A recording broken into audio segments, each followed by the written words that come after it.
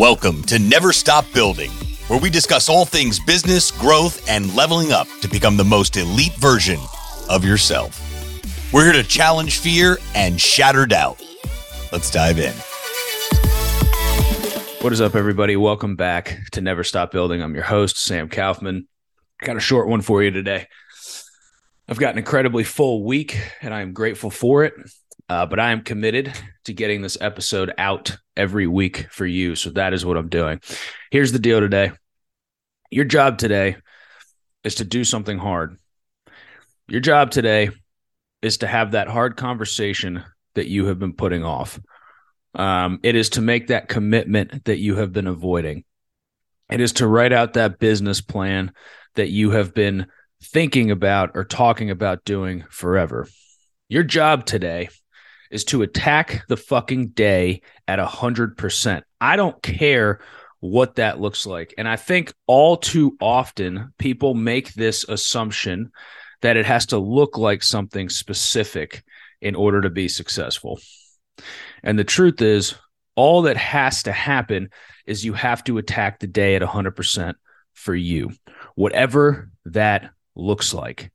And so what I really want you to hone in on right now as you're listening to this is, what does attacking my day at 100% look like for me?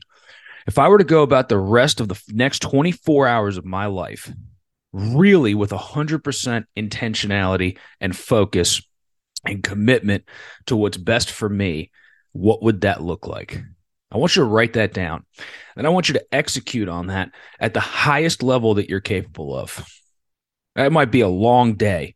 It might be an exhausting day. It might be tough. I want you to do it anyway. I want you to really start taking a look at your life as the single only life that you have to live, and understanding that if you don't focus and you don't get intentional and you don't attack it at 100%, you will look back with regret.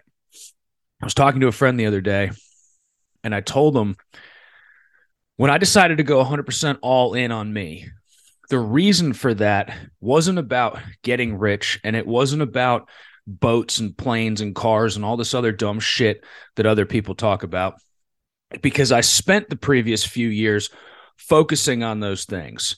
And that focus brought me nothing, no closer to those things, because the truth is that those things have zero place in my heart.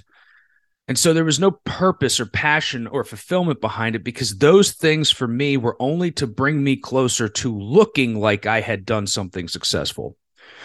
And when I honed in and I got clarity on what attacking my life would look like, fulfillment, passion, and purpose for me, when I got clear on what I wanted and what I needed my life to look like, I was able to go 100% all in on myself. And what happened there was a change in attitude towards how I showed up for everything, what I said yes to, what I said no to, how I communicate with my wife, what my needs are, what my wants are, and how I respond to when she communicates with me, what her needs and what her wants are. How I show up for my children, my team at the company, my coaching clients, my team over at the coaching company. How I show up has been affected permanently, because I realize that what I'm showing up for is my own future. The decisions that I'm making today will impact me 3, 6, 9, 12 months from now. So what I try to do, I try to remember when I'm attacking my day, when I'm showing up for myself, when I'm doing the hard things and having the hard conversations, I'm doing that with the intention of building blocks for my future, because that's what's really happening. I had an incredibly difficult conversation with a longtime friend and employee on Monday. The end result of the conversation was great. I have no idea where it's going to go from here. That's not up to me. That's completely on God. But I had to step into the conversation at 100%. That was one of 4 incredibly difficult conversations that I had intentionally on Monday when I came back from a 4-day break for Thanksgiving. Do you know why I had 4 difficult conversations intentionally on Monday? I set the stage for my week to do hard things. This was on purpose. I knocked these things out intentionally so that I could snap into it and get focused. And it works. You see, when we avoid things and we think about things and we ponder things and we wonder the best way to do things, we fuck them up, generally. I was having another conversation with a friend yesterday, and he just asked for my opinion on something. And in that opinion, I mentioned there's really once you have all the information you need, saying things like, I need to think about it, is just a cop-out. What you're saying is, I need to delay making a decision because I'm not comfortable. And what that really boils down, because the truth is, in order to think about something further, you need to be looking for some information that you don't have. And chances are you have all the information you need right now to make whatever decision in your life that you're avoiding. You're not waiting on information. You're not waiting on a sign from God. You're not waiting on some magical feeling to propel you into confidence and comfort. And that's really the key there. You are all mistaking confidence for comfort. You think confident people who make confident decisions are comfortable in the decisions that they're making, and it's the polar opposite. Confidence comes from making the huge, scary decision that you don't have all the answers and knowing that you're going to be okay anyway. Confidence is born from faith. Faith in yourself, faith in God, faith in your team around you. Confidence isn't born from comfort and 100% knowledge and information. Confidence isn't born from a guaranteed outcome. It's born from the understanding that you're going to be okay no matter what.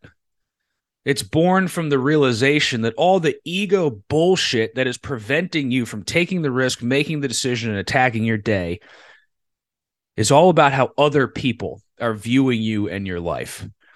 And when you can squash all of that and realize that at the end of your life, all the people that you're concerned about what they think about what you're doing will be gone. All the opinions, all the perceptions, none of it will matter. None of it.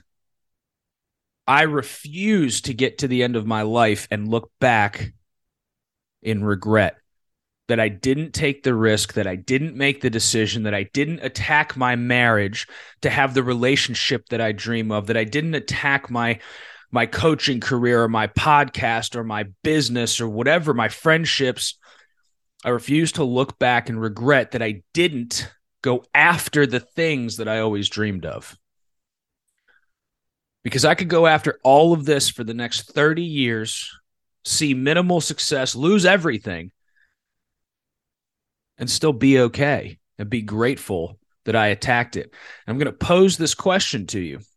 Have you ever met anybody, ever, who said, I wish I didn't go after my dreams? Have you ever met anybody older, wiser, who said, I regret attacking my life at 100%? It backfired on me, and it's been terrible. I bet you haven't. I bet you've only heard and met people who tell stories of regret and fear and doubt and wish. And I could have, but I didn't. And if I had blank, I would be here now. Or, oh, I had a buddy who did this and invited me and I didn't go for the ride. Now he's a multimillionaire.